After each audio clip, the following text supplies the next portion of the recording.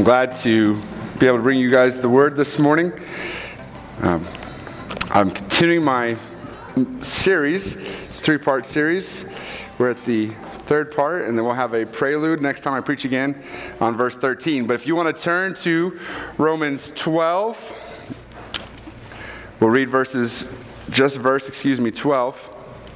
and we'll remind and refresh ourselves of what we went over, and then we'll move forward into today's topic.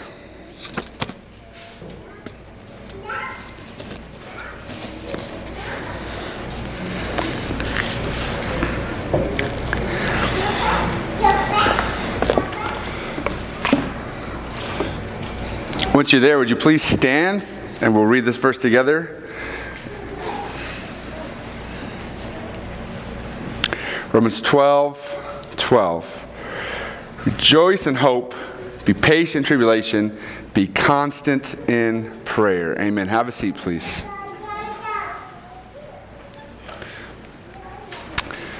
The last two sermons I preached in this series, we looked at this idea of rejoicing in hope and being patient in tribulations. We talked about this notion that as a Christian, we must have our eyes firmly on the hope that is to come, the hope for the present, which is Christ Jesus. That one of the key hallmarks of the Christian faith is to together and individually be looking forward to being reunited with Christ for all eternity. That is one of the hopes the Christian carries. It is what sustains him through times of darkness and difficulties. We then looked at this idea of being patient in tribulations, that for the believer, the tribulation is not merely an unfortunate event that happens to them, but is God refining them through sanctification to be more like Christ. We talked about the notion of Romans 8:28 and the verses following, that for those who love God, all things work together for His good. And we made the warning that if you do not love God, those things do not work for your good, but they are actually to your detriment, to your destruction. And so now we want to look at the link that holds them together, that is a core tenet of the Christian faith, and that is being constant in prayer. Let us go to prayer now before we move on to this point. Father, we are thankful for the fact that you've gathered us here this morning. God, we're thankful for the fact that you rose the sun. You give us the oxygen in our lungs. God, you have given us the ability to join together in unity. I pray that as we hear your word being spoken, God, that it would be working in our lives, transforming our hearts, and sanctifying us to be more like your Son, Christ Jesus. Thank you for the truth of the gospel and the fact that it has the ability to take stone hearts and make them hearts of flesh. In your name we pray. Amen.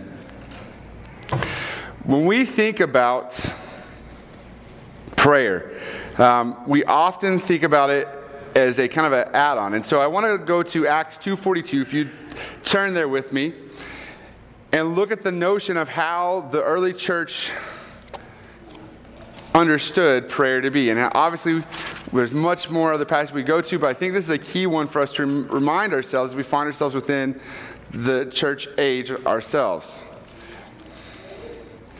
Acts 2:42 says, "And they devoted themselves to the apostles' teaching and the fellowship, to the breaking of bread and of prayers." Church at its very, very, very minimum consists of those things, right? Doesn't mean that we don't have ability to add other things, say our confession of sins, our offering, tithes and offerings, but at the very minimum, we see what? We see that. The devotion of the apostles' teachings, fellowship, the breaking of the bread, which another way says communion, and prayer.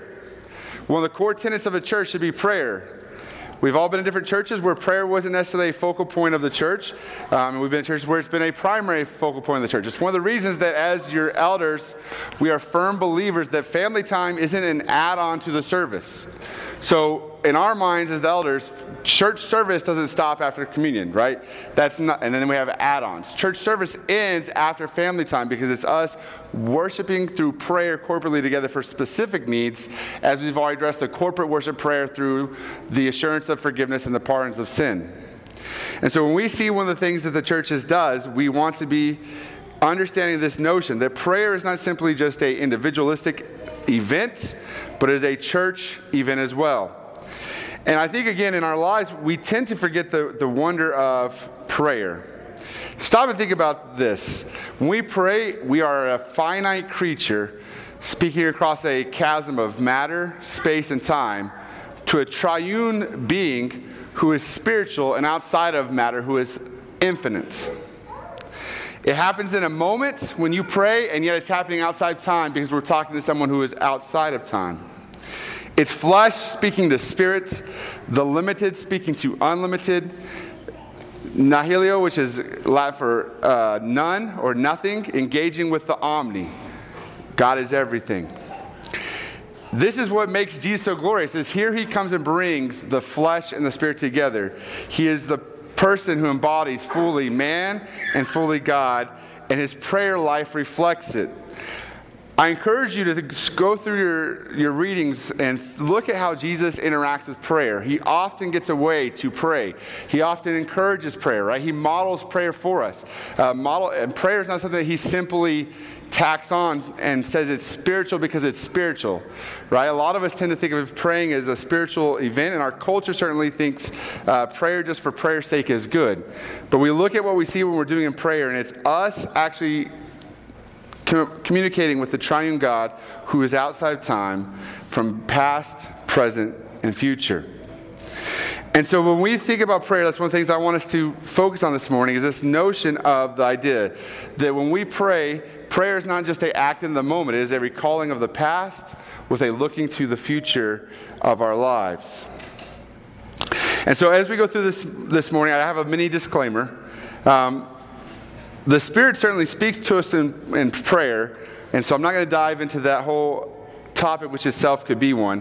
But I want to just remind ourselves that when the Spirit speaks, it's always in line with Scripture. It's never out of line with Scripture.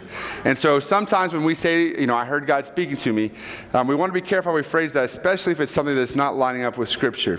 And then secondly, a disclaimer would be, the more memory verses, the more Scripture we can squirrel away in our brain, the more the Spirit is able to recall it during our moments of prayer for our lives. And so with those two disclaimers, those 2 points to remind ourselves, I want to go forward into our key points this morning. If you'll please turn to Psalm 85. We want to look at how God uses prayer to recall the past, to remind us of what he's done.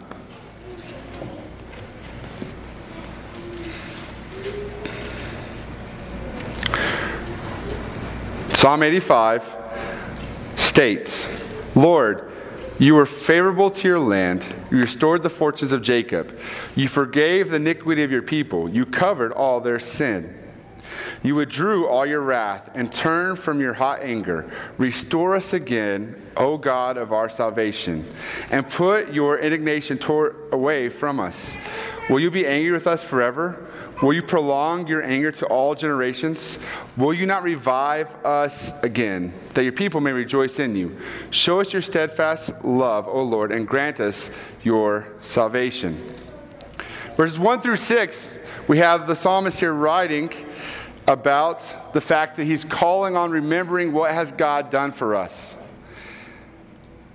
So many times I think our prayer life, we think prayer in the sense of an emergency break glass. Without even remembering what God has already done before us. Right? Think about your own life. All the miracles that you've forgotten that God has done. All the near chances, the escapes, the wonderful things that God's brought to you in your life, just yours alone, that you often forget about when going to prayer to God. Now, wind that out a little bit. What has he done for this church? Wind that a little bit more. What's he done for the church global and throughout Christendom and throughout the Old Testament and through what we see in Scripture? And so often I think we forget that God has constantly worked for his people. And so here we have the psalmist reminding us, right? You were favorable to your land. You restored the fortunes of Jacob. You forgave the iniquity of your people. You withdrew your wrath. When we pray, we need to remember what God has done for us in his past. We need to remember what he's done for us on the cross. We remember the small miracles and blessings he gives us daily. And this is what the psalmist is reminding us, right? Restore to us again our salvation and put away your indignation towards us, right? We remind ourselves, God forgave us in the past. God will forgive again. And so many times I think we forget to think about what he has done for us in the moment. Continuing in verse 8. Let me hear what God the Lord will speak, for he will speak peace to his people, to his saints. But let them not turn back to folly. Surely his salvation is near to those who fear him. The glory may dwell in our land. Steadfast love and faithfulness meet. Righteousness and peace kiss each other. Faithfulness springs up from the ground, and righteousness looks down from the sky. Yes, the Lord will give what is good, and our land will yield its increase.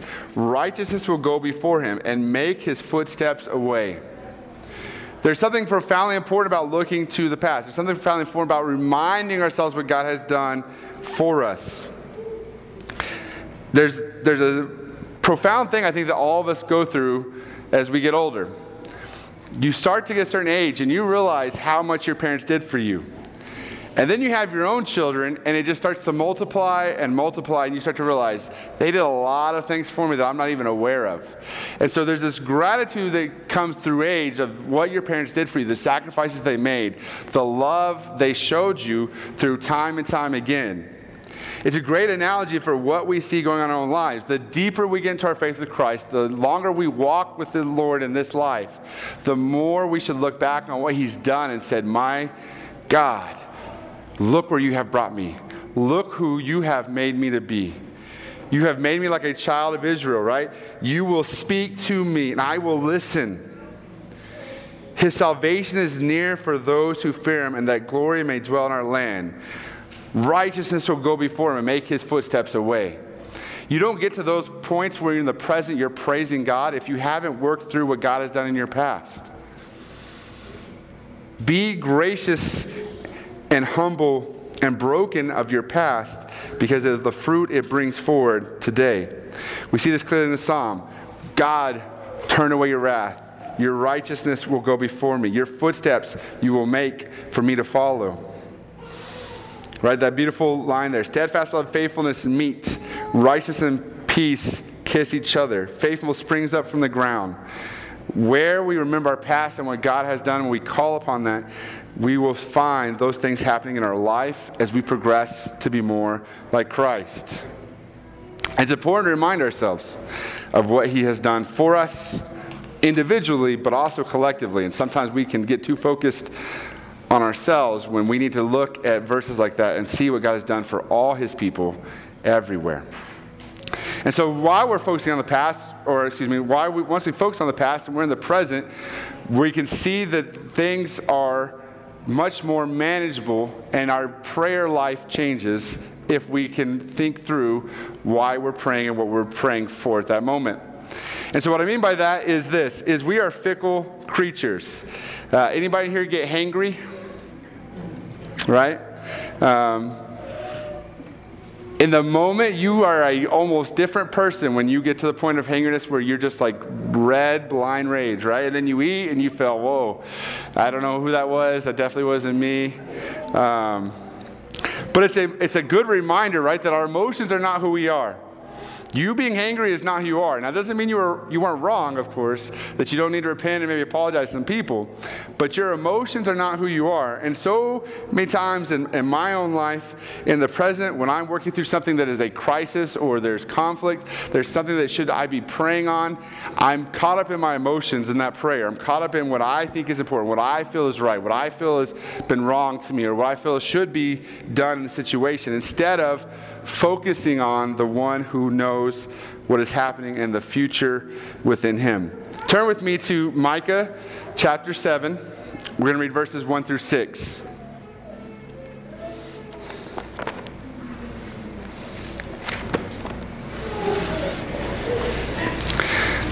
The minor prophets are great because there's a lot of raw emotion within them. And we're going to read some raw emotion from Micah here. Micah chapter 7. Woe is me, for I have become as the summit fruit or summer fruit that has been gathered, as when the grapes have been gleaned. There is no cluster tree, no first ripe fig that my soul desires.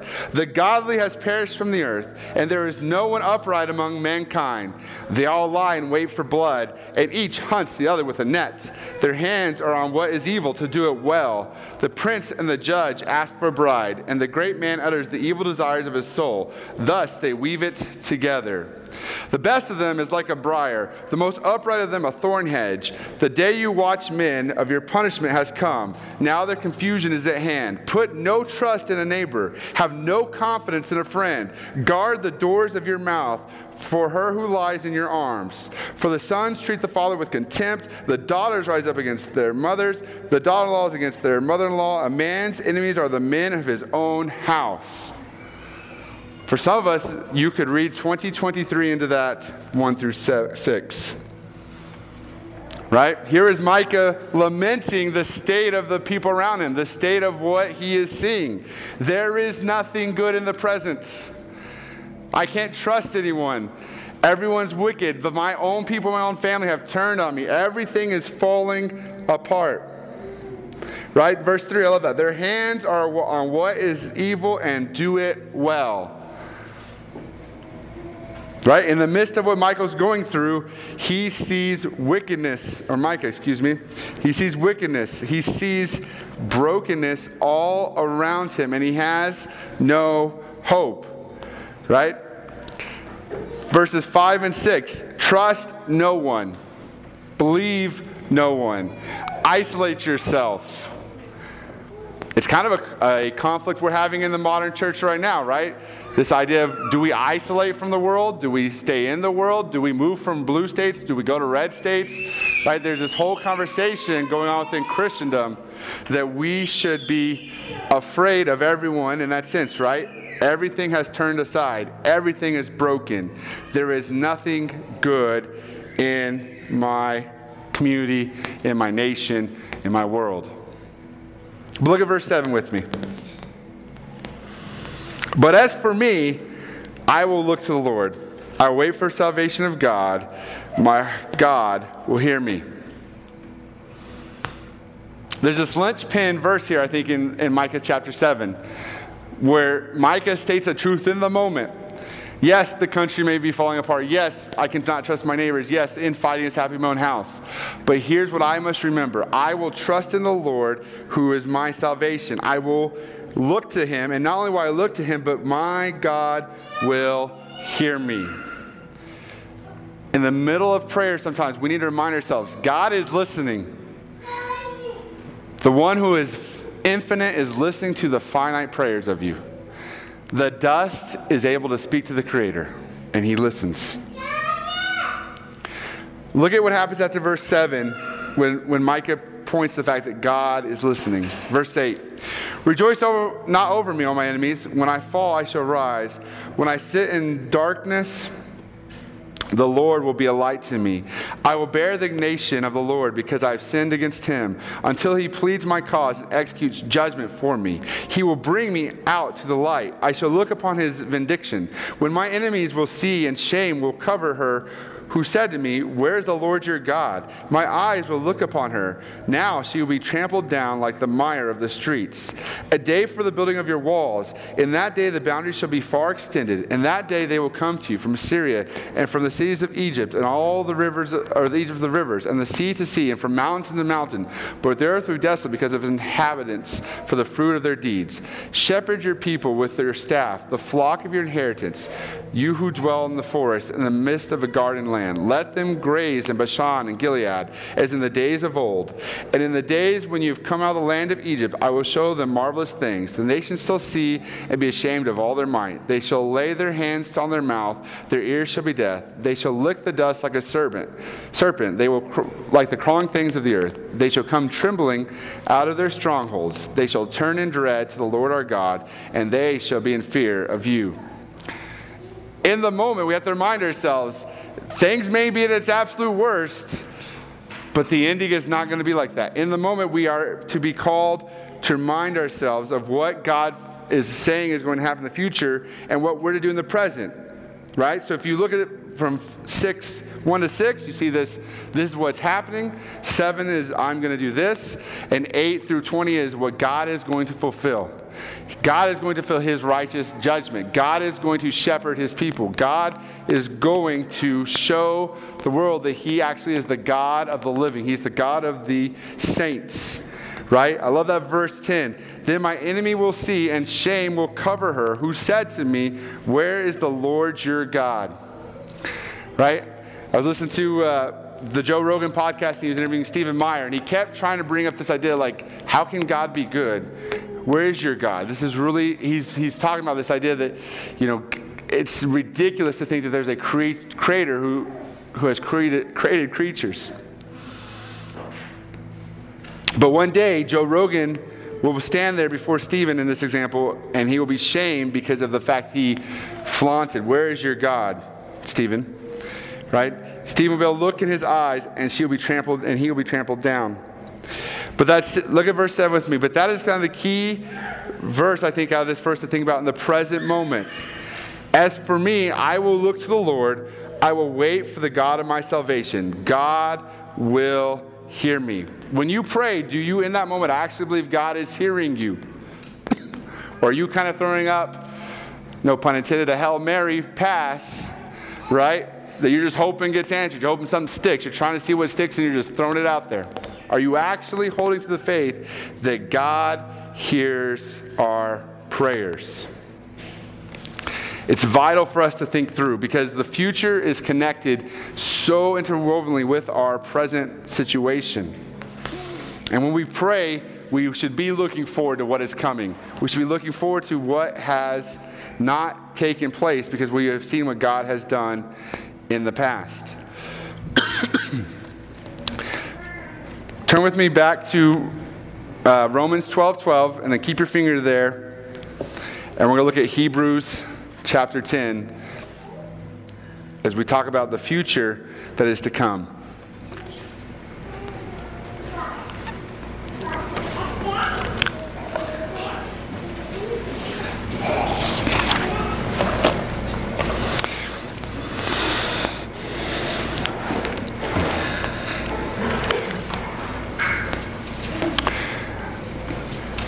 One of the reasons I love Romans 12:12 is because it is kind of the summation of this idea.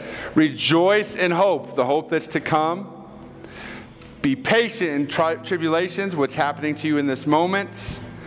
Be constant in prayer. The link that holds those two together, the tension of the now and not yet, the tension of the past and the future. That is what we see happening in our lives. So when we go to pray, we should hold in tension what God has done for us, that God will hear us now, and we will be delivered in the future. Turn with me, now with your finger, turn to Hebrews chapter 10. We're going to start in verse 12, and we're going to read through 25.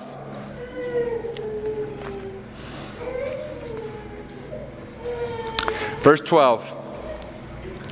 But when Christ has offered for all time a single sacrifice for sin in the past, he sat down at the right hand of God, present, future, waiting from that time until his enemies should be made a footstool for his feet. That is coming in the future.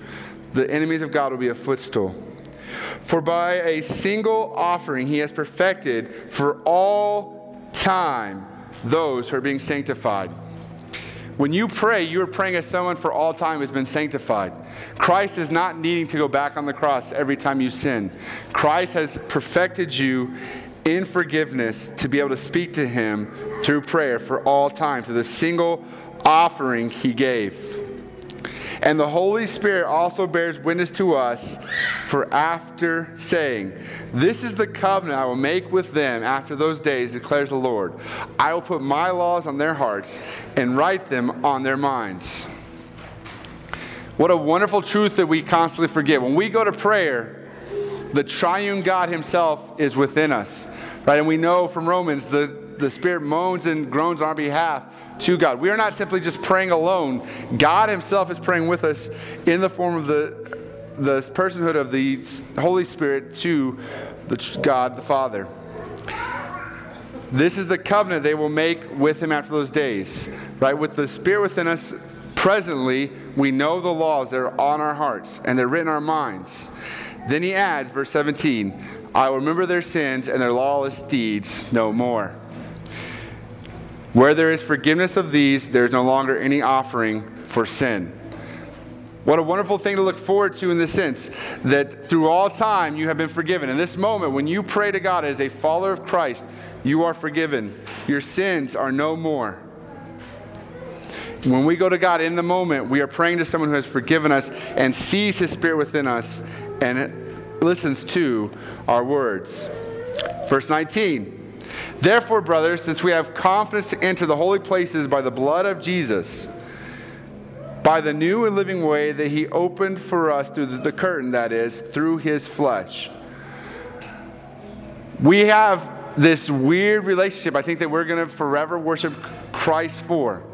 When we get to heaven, we're going to be blown away that the God who came in flesh communicates with us, that we have access to Him, that the curtain has been torn in two. No longer is there separation between God and His people. In all eternity, we will spend with Him. If you're married, you sometimes look at your spouse and you think, how do they love me? Right? How do they find me amazing? How do they still want to be with me? And I mean, that's a small nibble of a crumb compared to what it's going to be like when we stand before Christ and we say, that King of all eternity, of all time and power, loves me, spoke to me, and wants to spend eternity with me.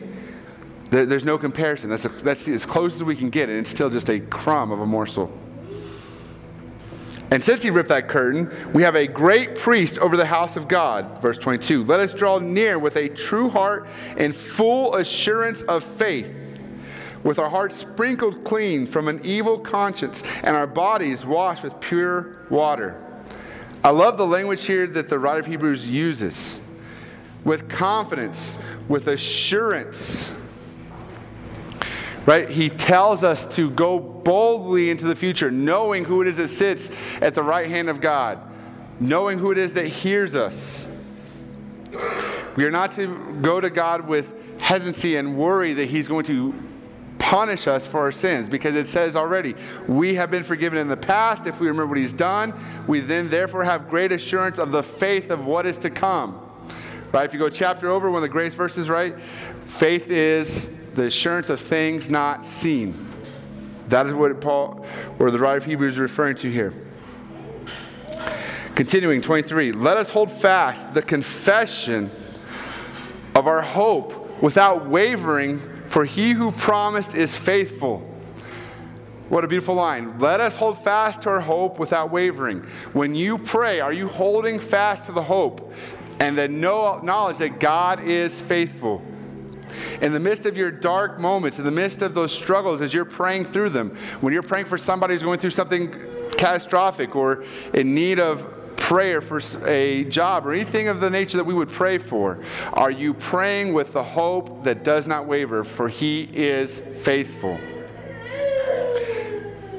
If you're doing so, look at what Paul says, or continue with 24. And let us consider how to stir up one another to love and good works. One of the key things that prayer does on a consistent motivator and a consistent outpouring in your life is it moves you to engage and love the church. Right? Let us consider how to stir up one another to love and good works. If you cannot pray for your church, it's going to be hard to stir them up to good works. Not neglecting to meet together as the habit of some, but encouraging one another, and all the more as you see the day drawing near. Prayer is vital to church life. Right? We saw that in Acts 2:42. They continually devote themselves to prayer. Why? Because it's one of the key things that helps us not neglect to be together. If I am convinced that God, who is infinite, omnipresent, omnipotent, is listening to me, how much more do I want to be around people who I know that God is listening to for my needs, for our needs together, collectively? So often I lament being a Westerner because we've so taken the faith and made it individualistic. I'm going to go pray by myself. I don't need your prayers. Thank you. But we see this being carried out in Hebrews, right? Let's consider to stir up one another love and good works, not neglecting to meet together. But, at the end, what to say? Encouraging one another, and all the more as you see the day drawing near. There's a day coming where we will stand before Jesus. And we will look back and we'll think, thank God that we as a church prayed for one another, that we came together, and we prayed together, that we made prayer an important part of our worship and our service. So we see in this section, this looking forward to the hope, the reminding that we go forward with confidence, with strength in the promise of He who is faithful. God is calling us to be a people of faithfulness, a people who look to what God has done and what's going forward. Go down a couple verses with me and look at verse 32. Right here it is, the writer of Hebrews recalling your past. But recall the former days when you were enlightened, after you were enlightened, you endured a hard struggle with suffering, sometimes being publicly exposed to reproach and affliction, sometimes being partners with those so treated. For you had compassion on those in prison. You joyfully accepted the plundering of your property, since you knew that yourselves had a better possession and an abiding one. There's really no way to work through those verses in your life if you're actually constantly in prayer, focusing on what's coming down the pipe. The better property. Right? Think about that. For your compassion for those in prison or those who were, right, persecuted or suffered, you joyfully accepted the plundering of your property, since you knew that you yourselves had a better possession and abiding one.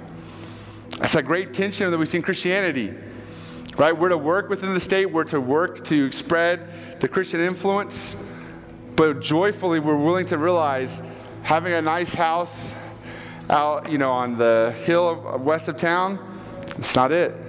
Right? Think about Jesus when he says, and he used the analogy of the rich man who sold everything to buy the property that had a greater treasure buried within it. The writer is calling us to remember that. Since you knew that you yourselves had a better possession and an abiding one. Right? There is treasure waiting for you within this life. In Christ. And it's not just something that is a one-time payment, right? Look at that. It's an abiding one. For all eternity, you will receive your wealth. You will receive something that's far better than this life has to offer. Are you praying as such? Right? When you're desperately struggling because maybe you're living check to check or whatever it is, are you focusing on something saying, God, even if you don't deliver, even if you don't come through in the way I think I need this moment, I understand fully there is something better that you are promising me. Something that abides fully for all eternity. Verse 35. Therefore, do not throw away your confidence, which has a great reward. The longer I've been a believer, the sadder I get when I see somebody who has deconstructed or they've thrown away the confidence of the true living God.